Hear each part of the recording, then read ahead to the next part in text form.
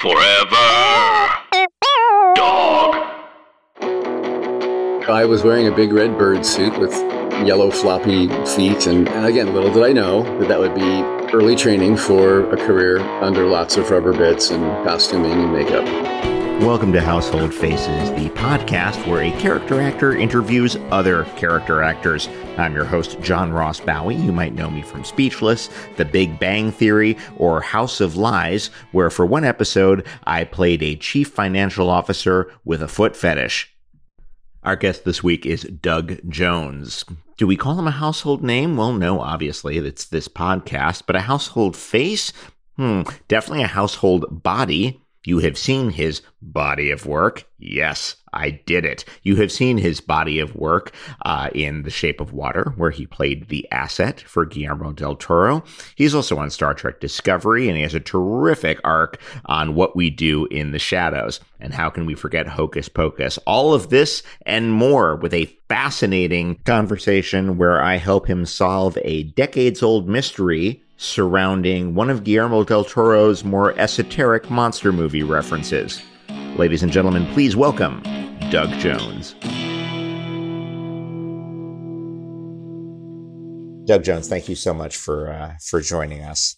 I'm really excited to talk to you, and I want to dive into the hits first, if I may.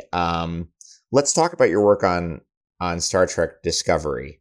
Let's just charge right in there, shall we? Sure, that's a recent hit. If you're, yeah, we're gonna go sort of nonlinear, but it's such an interesting character. He's almost an anti-Vulcan in some ways. I mean, he's a science officer, yes, but he's also there's a ton of heart in this character and a ton of empathy. And was that what drew you to it, or was there? It's this sort of mix of like incredible intellect and incredible heart. Well, thank you for getting that out of my performance. Saru is a Kelpian, and this is a brand new species to the Star Trek franchise. So that was quite an honor to help build that from the ground up. And it's very exciting. And I started as a science officer in season 1 on the Starship Shinjo. And by episode 3, I was first officer. So I've been in the command track ever since. And so he does have some authority, but I love that he doesn't abuse it. I love that he is very gentle and very nurturing with the crew. He's been over the course of the first 3 seasons that have already aired. I was first officer, acting captain, first officer again, acting captain again, first officer, acting captain, and then captain. So he's been playing ping pong with his rank a lot. That's some rarefied air to be an actor who is a captain of a Starfleet ship. That is, I mean, what's that list? It's like 12 actors, maybe. It puts you in a small club, yeah. So, and I felt very, very honored. And I was the first captain of a title ship who was an alien. That's right. You would have been. That's a great stat. That's so great. Yeah, no, you can absolutely brush a little dust off your shoulder for that one. That's okay, badass. I might just do that. Okay. What's interesting about the Kelpian is that they are bred as prey, pretty much, or not bred as prey, but their whole purpose is sort of it's a very binary system they come from. How does that influence your performance? Right. Living in fear was kind of like a baseline for Saru when I first took on this role. Now, along season 2 somewhere, we find out that those threat ganglia that splay out of my neck whenever there's a threat, and I'm like, he was a scaredy cat. Kelpians are scaredy cats. But then we go through a phase called Viharai, where those threat ganglia splay out, they get swollen, and this is like, we think this is when we die. The predator species on our planet, the Ba'ul, kind of like groomed us to believe that this is the end of our life, and they will do a mercy killing, and we're grateful for it. But now I'm the first Kelpian to get away from the planet. I go through this Viharai on the ship by myself. I was sure I was going to die. I was saying goodbye to my crewmates. This is the end. And and Michael Burnham, our lead actress, Sonequa Martin Green, and I had a very touching scene together in my quarters where I was asking her to do I asked her to do the mercy killing. Could she cut my threat ganglia off, and that'll be the end of me? And as she got the knife up to teary, she didn't want to do it. My threat ganglia fell out on their own. Surprise! And then we find out later in the season that what replaced that threat ganglia were little spikes that are quills that I can shoot.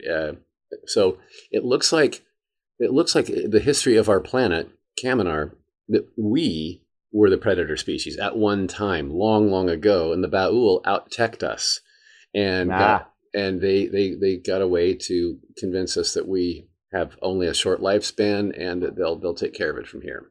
So they're the definition of gaslighting for sure. What's interesting about Discovery and indeed most of the 21st century Star Trek iterations is a shift in humor. It feels like that the humor is different post 2000. There's a dryness to it that is missing from the slightly bigger comedy of I'm thinking of Bones losing his temper with Spock, or with the sort of the weird dad jokes of the Ferengi or whatever, and there's a, you know what I mean? There's like a subtlety to the humor. Is that something you've noticed, or am I just talking shit? No, I think you talk anything you want, but I feel that the humor of the show, when there is humor, it's a very dark, lots of. It is dark, but there's there's funny, yeah. There's funny, and a lot of the funny comes from our precious Mary Wiseman, who plays Tilly, the young cadet turned ensign. But as Saru, I did have a lot. They have done me the favor of writing me some smarmy lines here and there that are kind of like where I'm the butler of Downton Abbey, and I can say a little something that we all understand what's really going on. Right. So I do appreciate those moments a lot. That's exactly what I've noticed. There's this sort of he's in a way sort of straight manning the ship. He's almost our proxy in the show. Mm-hmm. Like he's the guy who's like, actually, it would be really good for us to disengage and warp speed our asses out of here, because there's just a lot of badness in front of us. So if we were going to go behind, and I think that you find yourself nodding along with Saru when you're watching the show, like, no, this guy's clearly talking sense and might be the only one. So there's a certain responsibility, I think, that comes with being the audience's proxy. Oh, thank you for that. Yeah, and I don't look like the audience. That's the funny thing, is I'm the weird looking alien in hoof boots. But the writers have done such a great job of making me so incredibly relatable, and I appreciate that from them. Let's back way the hell up for a moment here to Indianapolis. You were born there. Did you grow up there? I grew up in Indianapolis, Indiana. Yes. So I'm always interested in people who grew up in medium cities. We talked to a lot of people who are from New York or LA. And we talked to a lot of people who are from podunk towns I've never heard of. Right. But this middle ground of like, it's not a rural community. This is a legitimate city. This is one of the largest cities in the state. What was there a theater scene? What was your exposure to the craft of acting at a young age? Yeah, Indianapolis is about 1 million people big, and so there was an art scene. There was, there were community theaters. There's concert halls and orchestras, the Indianapolis Symphony, and so there was culture and art. I never felt deprived. Right. We lived in a suburb outside the city, though, so I do have a hankering for. And here in LA now, I live in a suburb outside the city. I'm kind of like, I don't want to be in the fray. Yeah, I've never enjoyed that. You want to be fray adjacent. Fray adjacent is fine. Yeah. Growing up, do you remember going to see theater when you were a kid? Not live theater so much. My dad was a big movie lover. He loved war movies, especially, and back in the '60s, and there were a lot of them. So many war movies in the '60s. There were, yeah. And I remember seeing. The Sting with Robert Redford and Paul Newman in the theater, and I saw Mary Poppins in the theater. I saw Sound of Music in the theater. That's how old I am. Yeah, and those were magical. The movie theater was a magical experience for me that made me dream and look forward. I'm doing the math here. Unless you were very, very small, I don't think you saw Sound of Music upon its initial release. That's a re-release. No, that can't be right. I don't think that's... I was born in 1960. All right, you know what? I'm the sort of person who can't sleep if I don't figure this out. Let's find out okay. exactly when Sound of Music came out. Oh, yeah, you've been 5 years old. Okay, I thought it was earlier for some reason. Yeah. So was there a point then, if you're just going to the movies and you're just watching TV and you're watching... God, my dad loved war movies too. Was there a point where you realized that acting was something that a person could do for a living? And when was the moment when Doug was like, "Oh, I will do this"? Right. That was more on television. Watching TV, the sitcoms. I loved grown-up sitcoms. I didn't watch a whole lot of kids programming when I was a kid. But Dick Van Dyke, Mary Tyler Moore, Bob Newhart, variety shows. The Carol Burnett Show, never missed an episode. And Carol Burnett, Tim Conway, Harvey Korman, Vicki Lawrence. I mean, that was just these brilliant character actors. Gomer Pyle, Gilligan's Island. Those were the shows that I related to because they weren't romantic leading men. They were they had their own style of goof. And I felt like I definitely had my own style of goof. So I was like, wait, so they're my hope. And Barney Fife, Don Knotts from the Mayberry Show. Come on now. He was like my beacon of hope for the future. I thought if he can do that, I think there's hope for me. What was it specifically about Don Knotts? Let's talk, because I ask everybody who their favorite character actors were, and it sounds like we're off on Don Knotts, and I want to talk about. I could talk Don Knotts for hours. What was it about him?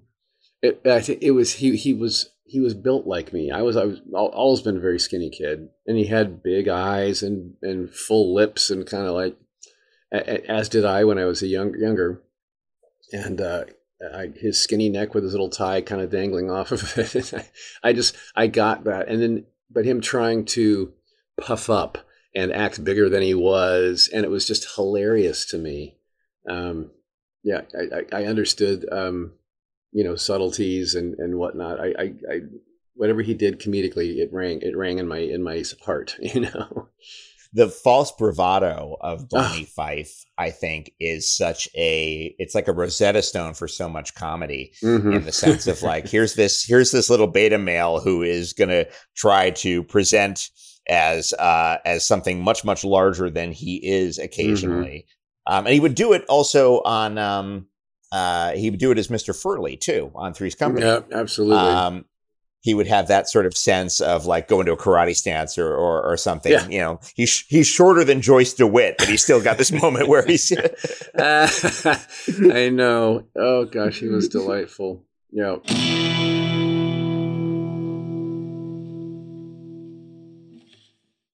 Hey everybody, Tim Heidecker here with huge news. Office Hours Live recorded another episode live. It was one of our great ones with the great Rory Scovel, who's got a new special out on MAX. Oh, yeah. And the Trinity's here, DJ Doug Pound. Yes, hello. And Victor Berger IV. Hi. Can't wait for the 5th. We enjoy the heck out of doing the show, and so will you if you find us on the podcast app of your choice now.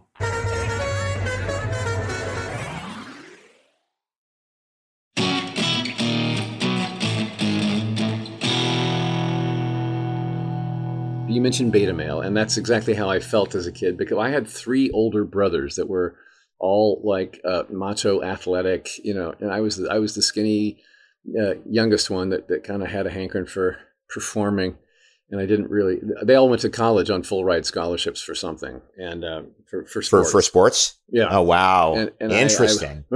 I was one that was like, I kind of want to kick my legs in the air and go whoo on stage. That's what I want to do. So, well, you're tall though, aren't you? Aren't you? Oh yeah, I'm 6'3", and I'm 6'3". I was 6'3" and a half. I think I lost a half inch. Now that I'm 61 years old, and I think I'm shrinking.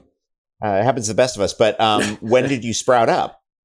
Oh gosh, early. I was I was always like among the two tallest in my class, no matter what age I was. So there was this. It's so interesting how thick blood is, because you're skinny, fine, that's all well and good, but you're 6'3", you're towering over potential bullies, but you still felt a little small because of the older brothers. They could puff and blow me over, absolutely. So. So I never felt like I could defend myself or whatever. So I developed a sense of humor instead.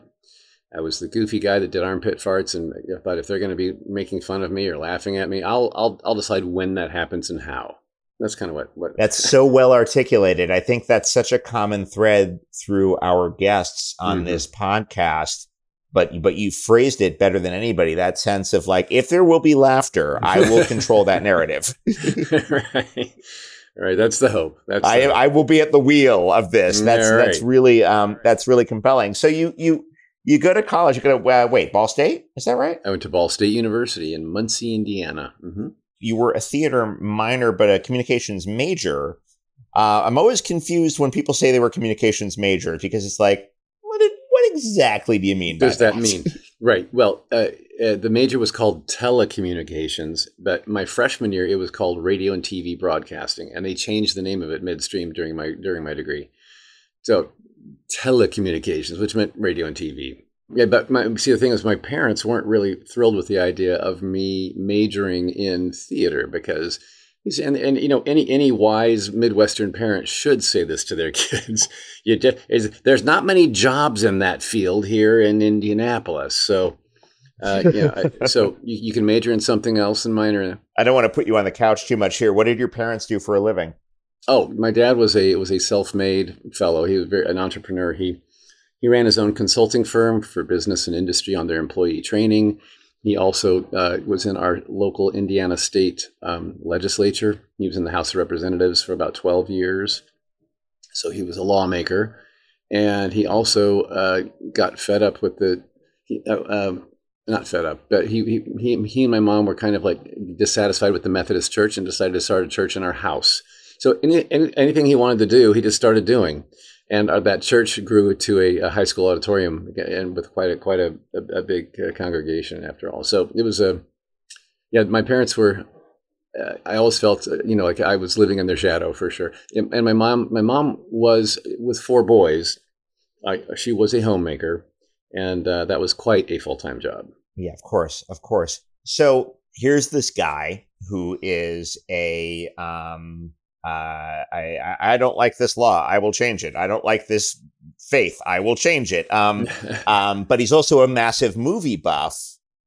But I guess he feels like that's like the one thing that he doesn't want to, like, he will consume, but he will not participate. Is that fair to say?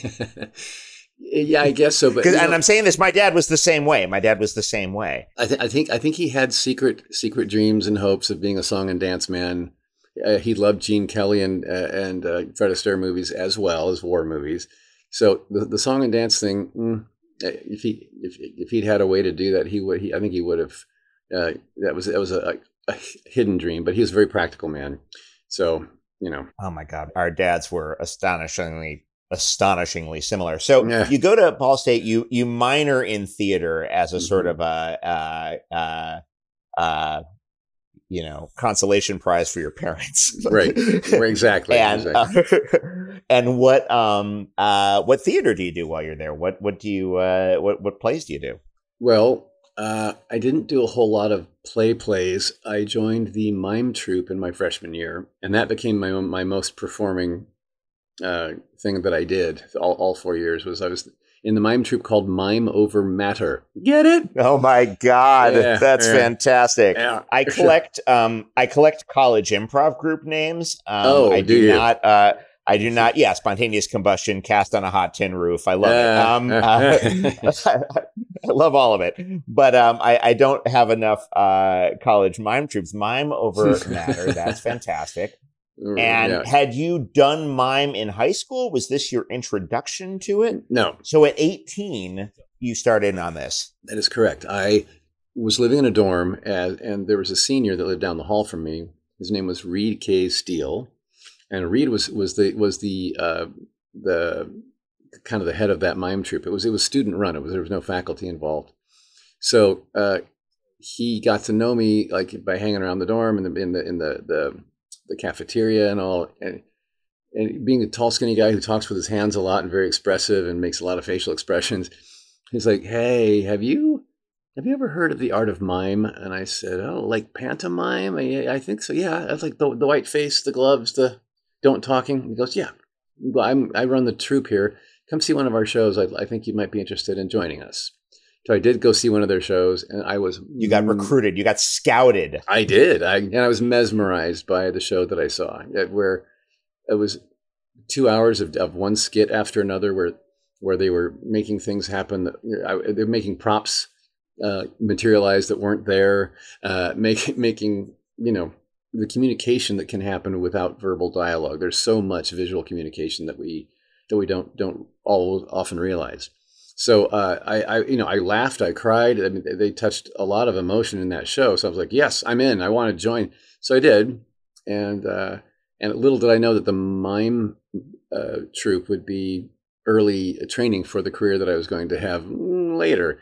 And also, while I was at Ball State, I was the mascot, Charlie Cardinal, for the basketball seasons, my junior and senior year. So. Yeah, so I was wearing a big red bird suit with yellow floppy feet, and again, little did I know that would be early training for a career under lots of rubber bits and costuming and makeup. That's so interesting. And for our younger listeners, I feel it's important to mention at this point that if you're going to get into mime, the late 70s was the moment to do it. Mm. Mine was having a cultural moment then. I'm 10 years younger than you, but I remember Mummenschanz. I remember Shields and Yarnell being on network television. Television, right. They were a big deal. Television had a half hour of mime every week for a season there. Yeah. And I believe they followed, I want to say they followed Donnie and Marie. Everybody had a variety show, yeah. Or Sonny and Cher. Everyone had a variety show, no question. Yeah. Yeah, but they were one of the, and they were on... And they were. I would be very saddened by some of it. I would be very moved by some of it. But it was, and Mummenschanz had a Broadway run. I grew up in the theater district in New York, and right down the street there was a mime show on Broadway. Mm-hmm. So mime was having a moment. As funny as that might sound in 2021, this was an incredible time to be going in for something like that. Did you have a sense of like, oh my God, I'm at the dawn of something, or was it just a fun little extracurricular activity? I didn't feel I was at the dawn of it because that senior that I told you about, Reed Steele, he had been trained by Richmond Shepard, who was a well-known mime in Los Angeles. He was the TV film go-to mime, and Richmond Shepard was trained by Marcel Marceau. So I kind of had that legacy from the French end. I feel like I'm kind of a great grandson of Marcel's with the training. Yeah. So I didn't feel like I was inventing anything new. Like this is going to be big. It already was big in my mind. Yeah.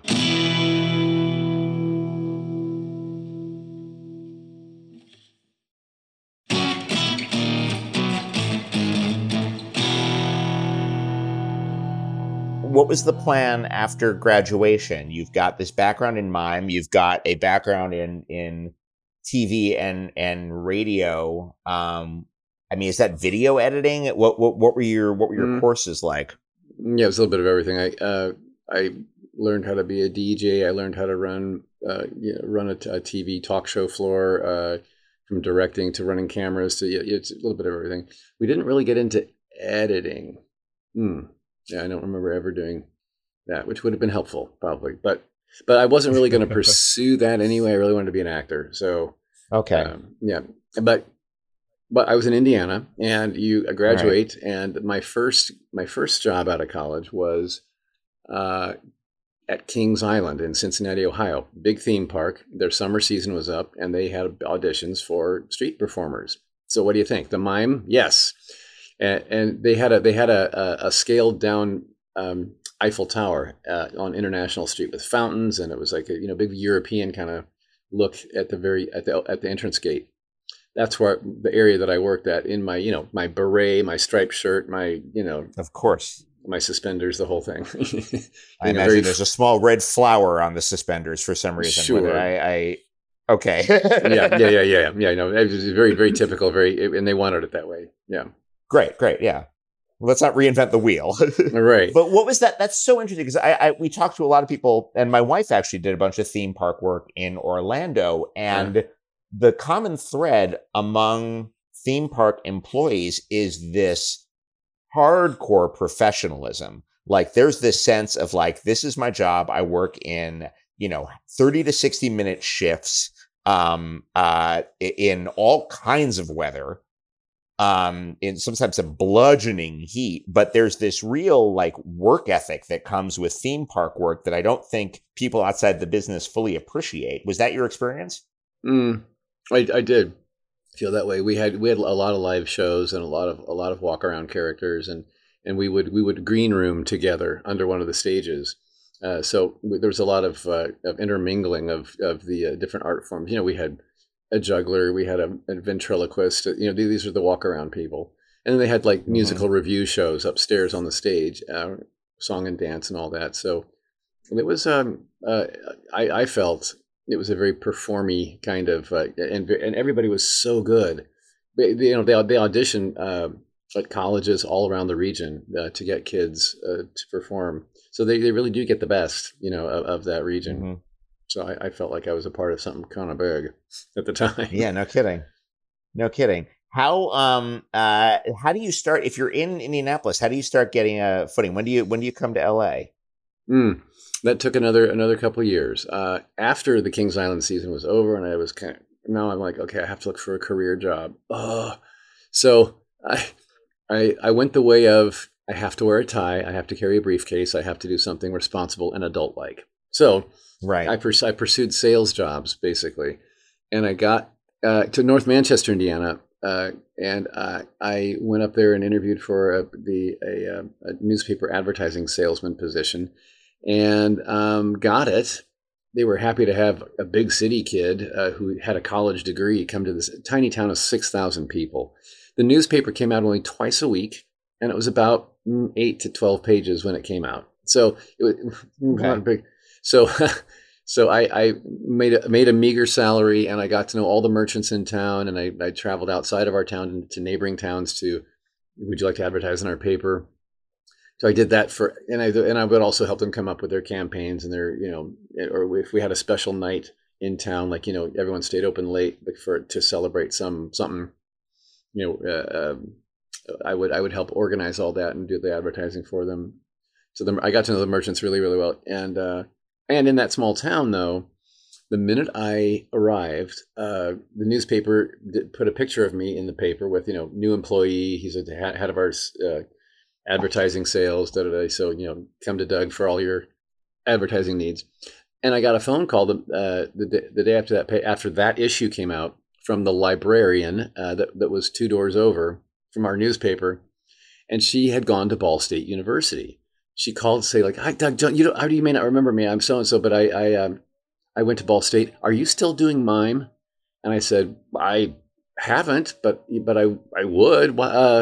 Oh, good. Well, see, we have a children's reading hour, and I would love it if you could come in and just do mime instead. So I had to ask for time off to do that from my boss. And so he sent a photographer with me he thought, if we're going to do this, let's put it in the paper. So big front page, huge picture of me kind of going, making a face with a very mimey, splay of the fingers. And that's all it took. When he's performing at the thing, and they had a picture of the kids like looking up at me, a separate photo of kids looking up at me and just laughing.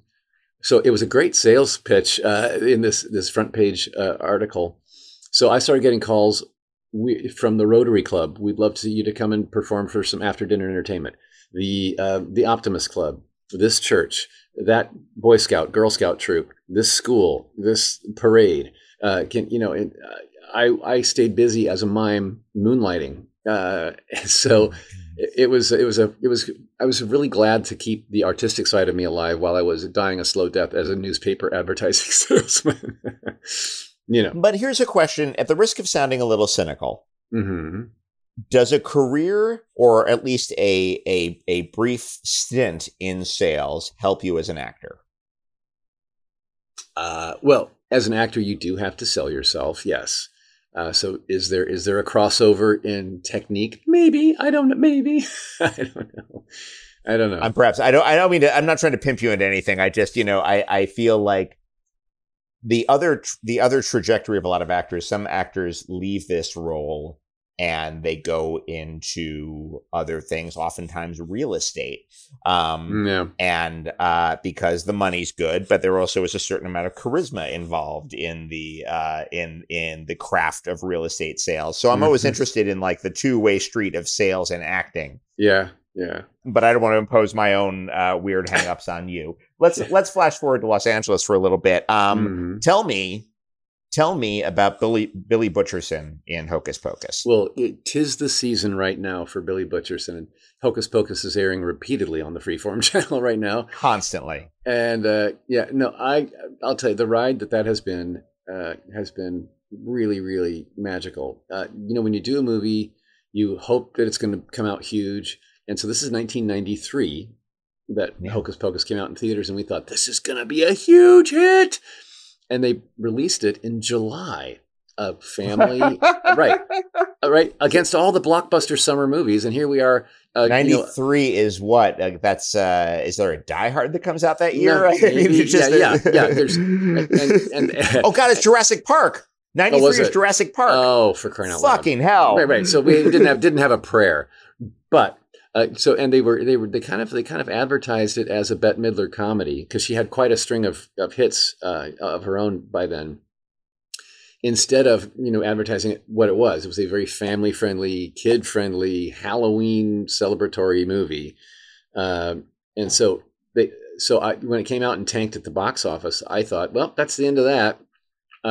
Then it aired on ABC one night, and people were like, huh. And then it aired on ABC Family Channel repeatedly, which became Freeform Channel repeatedly during October every year for the last 28 years. So what's gone on with that then is people caught the bug. They bought the VHS. They bought the DVD. They bought the Blu-ray. They're buying the 4K now. It's like, the movie has only snowballed into something far bigger than it ever was, which is the opposite of what movies do. They usually open big and trail off into a memory over time. Well, ours small. But cult films like that, I mean, it really, and I will call it a cult film. It's a family movie, and you're not going to necessarily double bill it with Rocky Horror, but it did not do well upon its initial release and has grown in estimation over the ensuing 3 decades. Yeah. It's such a fascinating arc. You're again, this is the beginning, not the beginning, but one of many roles in which you're nigh on unrecognizable, but you're not fully prosthetic in that. Do you ever get recognized for it? Right. He's a 300-year-old zombie, Billy is. And and he looks like me, because it is patterned after my own face. So they kind of built the cheekbones up so they could hollow out my cheeks more.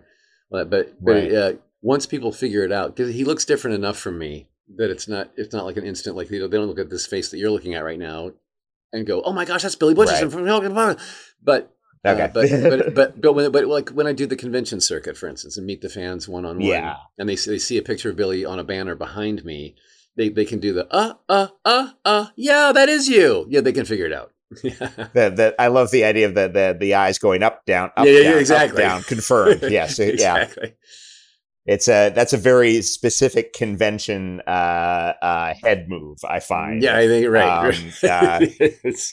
It's probably your biggest collaboration, but I think it's in a number of respects, it's one of the big collaborations in modern cinema. You and Del Toro. How do you guys hook up with each other?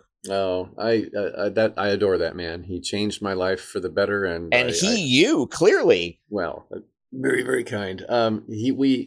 We met on Mimic, his first American studio film. Mimic is after Kronos, right? It's after Kronos. He had done that feature film, and he'd done a lot of work in Mexico before Kronos as well, television, short films. He did a lot of commercials, and he wrote, directed, and it was even in them. He created monsters for almost all of them. He loved his monsters. So on Mimic, Mimic was filmed in Toronto in Canada. They were doing reshoots, pickup shoots for it 2 weeks before the movie came out in theaters in Los Angeles. So the Canadian actor that did the big bug guys in the movie, it would be like to fly him, per diem him, hotel him, and get a work visa for him. So the tall, skinny Rolodex came out at the Creature Shop here in LA, and they're like, oh, let's call Doug Jones for this. So I got a call the day of them saying, are you free for a night shoot tonight? And I'm like, well, out of work actor? Yes, I am. So I went downtown, stood on top of a 4-story brick building and leaned over the edge, and with a rain machine hitting me with this sort of insect-looking face and a trench coat sort of thing. That's the whole point of the movie. They were these overgrown cockroaches that took over the subways in New York, and they mimicked humans. So Guillermo loved what I did, and I didn't meet him. He was down on the ground on a megaphone, so I didn't really even see him or meet him that night. But I came back for 2 more days of pickup shooting. Second day, we're doing some green screen shots indoors, and at lunchtime, he sat across the table from me, and he put his chin in his hands, and he said, "So tell me all the monsters you've played before." And I'm like, wow, okay. So I thought, is this a fanboy or is this the director? Yeah. He's both. Is the beauty of Del Toro is that he's clearly both. He is both, and that's why he resonates, and his art resonates with all of us so much. So we connected on creepy crawly monsters and the love of them, and I'd already played quite a few things by that time, and he knew all the makeup artists I'd ever worked with, and asking if they were nice guys, and It was really, really sweet. So then 5 years later, he kept my card in his wallet, and from that lunchtime, and 5 years later, the first Hellboy movie was being in pre-production, and they had sculpted a maquette, a small scaled down 3D version of Abe Sapien. And they unveiled it for the director of that movie, which was Guillermo del Toro. And legend has it that he fell to his knees and said, "Oh, you are so beautiful, and I am so fat." I'm not sure exactly I'm not sure what that meant, but I think he was looking. Well, it's a paraphrase of Charles Laughton in Hunchback of Notre Dame, isn't it? Oh, you are so beautiful, and I am so ugly. That's exactly what it was. Thank you. Oh my gosh, I never put that together. That was God, have I solved a 20-year-old mystery? Yeah, you did. Thank you. Oh my gosh, thank you for that. Of course, because he's a collector of quotes. He stores away every artistic thing he's ever consumed. For reference, and it all comes out in references later. Oh my gosh, that's brilliant. Thank you for that. So the guys that had sculpted that all knew me, and the creature people at Spectral Motion Shop all knew me. They were like, the perfect person to play this is Doug Jones. Guillermo said, "Doug Jones, wait, I know Doug Jones." And he pulled my card out of his wallet, and they called me. And so that's how Hellboy happened for me. You fit the suit. Yeah, I know. That's incredible. You have there's a couple of great moments, and I love well, Abe Sapien is in a number of ways. He is sort of the pencil sketch of the asset. A lot of comparisons. The romantic monster. Yeah, the romantic guild creature, But what I love about Abe Sapien is his musicality. There's a great scene, you can find it on YouTube, of you and Ron Perlman singing Barry Manilow together, which is just a wonderful sentence to say. It just feels good saying that. I know, and everybody's a fan of Barry Manilow, whether they admit it or not. All right. Oh, exactly. Oh, we're all fan of those. Yeah, right. Yeah. Fan of those. Yes. But it's a beautiful moment. It's a weirdly moving number. You guys are just kind of having this bro out and drinking. Was there a moment where you looked at the script and you're like, "Oh, this is going to be a blast"? Do you remember shooting that scene? Yeah. Oh, absolutely. That was Hellboy 2, The Golden Army. And coming back to reprise the role of Abe Sapien was just a treat anyway, and getting to see and reconnect with Ron Perlman and Selma Blair and Jeffrey Tambor. Oh, they're just great loves. And so when I saw that scene in the script, I was like, oh my gosh, he's drinking beer for the first time. Hellboy's like pushing it down his throat. And And then, of course, but he's lovelorn, so he's listening to sappy music, but we didn't know what song yet. So when we we filmed that in Budapest, Hungary, and during a rehearsal week ahead of filming, I asked Guillermo, "What song did you get?" I was so excited. "What song did you procure for this movie?" He said, "Oh, it's Barry Manilow's Can't Smile Without You." I was like, "Yeah, I didn't have to look at lyrics. I knew it in my heart and soul already. Oh my gosh, I was so excited. So excited. I love that you. No, I'm already off book. Don't sweat it. Yeah, totally. Yeah. No, but that's that relationship that you mentioned with Guillermo, Hellboy 1 and 2, and then the more artistic ones than Pan's Labyrinth and The Shape of Water. Yeah. Those were the two movies that took us through award season afterward. I mean, the Golden Globes and the Oscars with 6 nominations for Pan's Labyrinth and 13 nominations for Shape of Water, including Best Picture and Best Director. Well deserved. And so to go on a ride like that when you're wearing rubber bits that are glued onto you, that's a dream I never thought would happen. Well, what's interesting about his work in the grand scheme of the business is that it feels almost dismissive to call him a genre filmmaker, but he's a genre filmmaker who shows up at award shows. And, you don't see that from John Carpenter. You don't see that from Brian De Palma. These are all, and to take nothing away from those guys at all, I'm a massive fan, but there's something, what do you think it is about Del Toro's work that elevates him past quote unquote monster movies in the eyes of the public? Yeah, no, it is his understanding of the human condition. It is his understanding of underdogs and his understanding of underdogs finding their voice, finding their muscle and coming out on top. That's a running theme through all of his movies. And you're right. Yeah. So I love being a part of that kind of storytelling. Well, there's a sense of downtrodden superhero that runs through so much of his work. Shape of Water is a particularly interesting piece, particularly from my perspective as a guy who does a podcast about character actors. That movie is character actor porn. It's Michael Shannon, it's Michael Stuhlbarg, it's Nick Searcy, it's just Richard Jenkins. My God. I know. Jenkins work in that movie. Holy shit, he's so good. Here's the problem. When you're dressed up the way you are, how much hang time do you have on set with these guys? Right. When you're encased in rubber, you are a smidge more isolated than everybody else. Yeah. I did my best to mingle and interact as much as I could, but I also have to save my energy for camera because the minute you're in something like that, the clock starts ticking on how long you're going to last. So I do have to save it. But if I can share a moment, please. The design of the Amphibian Man from The Shape of Water took over a year to get the shapes and colors just to his liking. And the Amphibian Man had to be romantic. He had to be, you had to buy that a woman could fall in love with him and that he's a monster who's a romantic lead. Absolutely. Right. So he had to be kissable. He had to be ass grabbable. So the ass of the Amphibian Man took lots of shaping and reshaping and lots of discussions happened over that. But I think we pulled it off because it was the most beautiful backside I've ever worn.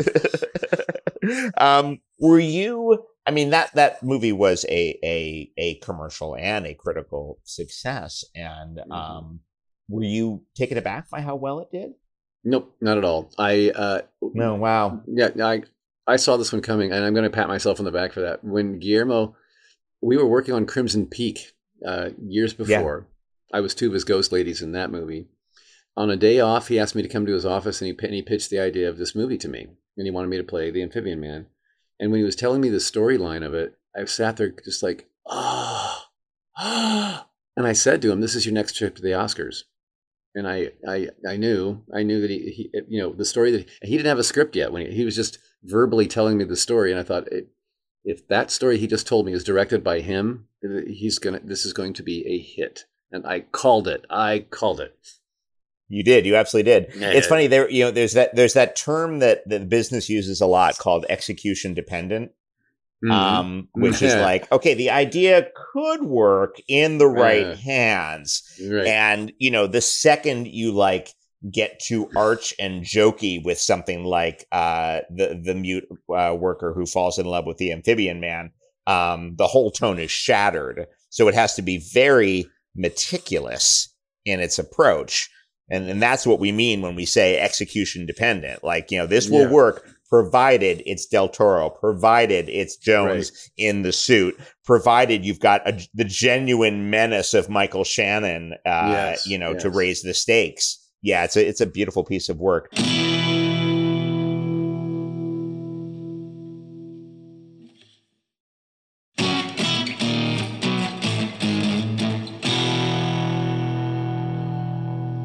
Let's take a quick break from prosthetics for a moment. Do you have a role where you're not under a ton of stuff that you're fond of? I've been playing humans all along as well, but they're just not quite as well known. Right, I know. Yeah, I had a great time. I was a recurring guest on an ABC show called The Neighbors. A human family moves into a subdivision in New Jersey, and they're not aware that all of their neighbors are aliens posing as humans. They took over an entire subdivision, and I was one of those. I was a recurring guest. I did about 6 episodes in season 1. Had such a ball. So I was playing an alien, but I looked like a human.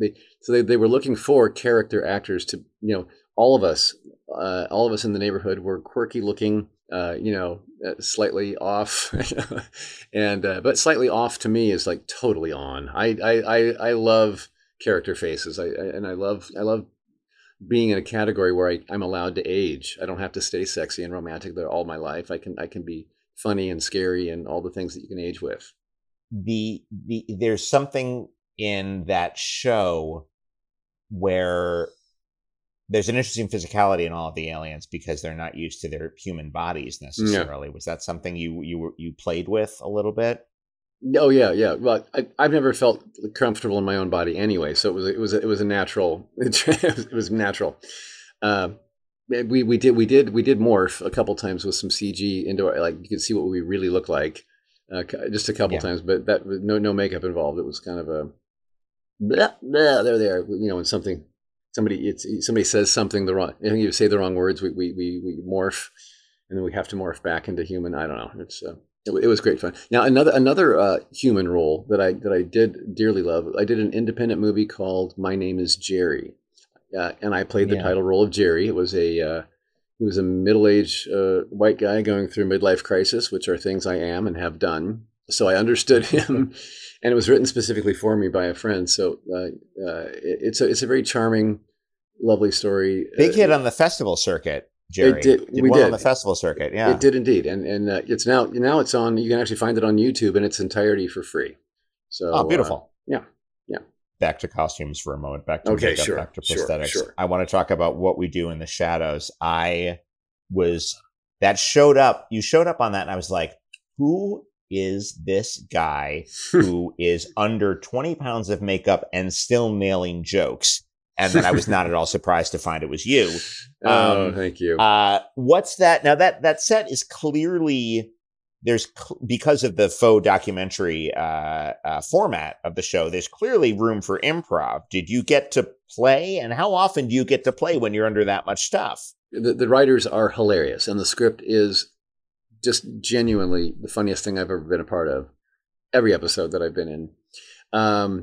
But because it is because of the style of the show being a mockumentary and with lots of that handheld reality kind of look, after we do the scripted version, they always encourage us. The next take is make this the fun one. Play, do whatever the heck you want, and the golden moments that happen out of that, because that cast everybody is so funny in their own right, and they come up with brilliant one-liners and moments and aside looks, and it is such a treat to be a part of that. And yes, I'm the one who's encased in lots of makeup, but the older I get, the less rubber I want to wear. Because like I said, I'm 61 now. But when it's funny, that changes everything. That's a game changer for me. It's like It must be. I look forward to going to work because I'm going to be laughing all day, and that changes the whole demeanor of that gig. It's such a fun show, and it has such a way of. It just understands how funny it will be if you dress everyone up and give everyone very, very serious lighting, and then have them do just the dumbest, pettiest shit, and they're just like, just the game of like, what if the worst roommates in the world were also vampires, and it's just such a clean format for Right. funny to come from. Right. I love your work on that. Did I read you're doing a remake of Nosferatu? Yes, you did. It is in the can and finished filming, and this was a few years ago. Unfortunately, it's post production has taken quite a long time because they were on an independent budget, and every frame of this movie has a green screen element to it. All of us actors were filmed in front of something green, and the original film footage was put behind us, so we got to play in the original film. In the original film, basically. So we might have had a door frame here and there, a desk, a bedroom built, but there was always something green element. So post production has taken forever, and it's gotten quite costly. And so I'm told it's close. Now I did see a rough cut that we're missing some VFX about a year ago, and I did like it very much, and I was happy with my performance as Nosferatu, Count Orlok. He was the dream role for me. He was my bucket list. Really? Yeah, I was asked a lot of. I mean, a question that came up a lot in interviews would be, "Is there a monster or creature that you haven't been able to play yet?" And I was always like, "I would like to be Count Orlok in a remake of Nosferatu." And Specifically Orlok, not Dracula. You specifically want to be the Right. German. Yeah. Okay. because I'm Dracula had that romantic, sexy appeal. And I just don't feel like that. I related with Nosferatu. He was a count, and he must have had his day where he was regal, but he doesn't realize how much he's faded into this grotesque being. I love that. Right. Yeah. I didn't realize that was the hook, that it was you guys inserted into the old footage. That's Yeah. so. I love that one. I love the Herzog version. I'm a massive fan. Yeah. You mentioned that was on your bucket list, and that's so amazing that you got to do something that specific. Yeah. You had such a specific bucket list, and it came true. Is there a role that has gotten away from you? Oh, well, I was cast. My favorite book is called This Present Darkness by Frank Peretti. Angels and demons fighting over a small town, and the town people don't know what's going on in the spiritual world. Okay. They were going to make a movie adaptation of it. This is back in the 90s, early 90s. And I was brought in to be the main demon of the movie, Lucius. And it was a delicious role. And we went through the whole makeup testing process. We did a camera test with some dialogue. And I was like, this is working so good. Oh my gosh. And they pulled the plug on it before it ever got finalized. So I was like, shoot. That was the one that I felt got away, that I really, really wanted to do. It's always sad when something like that falls apart, but it's the usual version of that story is we did all this incredible stuff, and then blank got the role, which is that's infinitely worse than the whole project burning down and nobody gets to play it. Right. Yeah. Well, I mean, looking at a role, auditioning for a role, and then blank got the role has happened to all of us, and I just had to come to a place where I let those go. I can't live I can't lament and like, oh, I wish that would have been me. I mean, because that happens. It would have happened weekly as a young actor. I couldn't do it to myself. Yeah. No, it gets to a point where I am now, I'm no longer upset. I'm no longer like, what ifing my way through it. Yeah. But I do reserve the right to be amused by the fact that, I'm not Turtle on Entourage. I reserve the right to be like, that's weird that I was even in the mix, Yeah. I'm always interested in like the sort of alternate universes that come up when I talk to actors about this stuff. We had John Carroll Lynch on a couple of weeks ago. He was apparently in the mix for Walter White. Who knew? Who would ever take that away from Bryan Cranston? But I mean, that's also an interesting take, That's an interesting take. Well, and I did having watched the British version of The Office with Ricky Gervais, I then was up for the role of Dwayne in the American version. I forgot about this. Yeah, Dwight. I'm sorry, Dwight. I auditioned. Got a call back. I was like, oh, this is going good. And Rainn Wilson, I'm so glad he got it. No one could have played it better than him at all. Love him dearly. We have two people on this call who auditioned for Dwight. So you too? Yeah, though they saw every weird nerd in this town for Dwight. Yeah, it's every single stripe of nerd for Dwight. And then I was in that weird kind of gray area where they were like, here, take Jim's sides, go out in the hallway. We'll see what, and that also did not pan out. So, and I would never take anything away from Krasinski. You know, he was perfect in that part. Right? Yeah. That's amazing though. Yeah. But that is interesting though. That idea of you as the creepy military veteran lurking around the office. Yeah, there's something there. Doug Jones, I cannot thank you enough for your time. This was really fun. Oh, well, thank you for finding me a worthy subject. I'm very complimented. Oh, beyond worthy. Please. You kidding? This was great.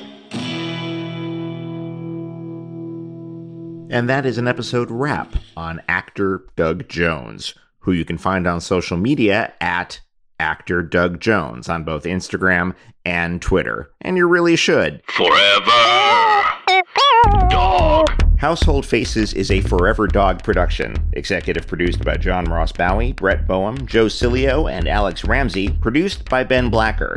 For more original podcasts, please visit foreverdogpodcast.com and subscribe to our shows on Apple Podcasts, Spotify, or wherever you get your podcasts. Keep up with the latest Forever Dog news by following us on Twitter and Instagram at Forever Dog Team and liking our page on Facebook. Until next time, when's lunch?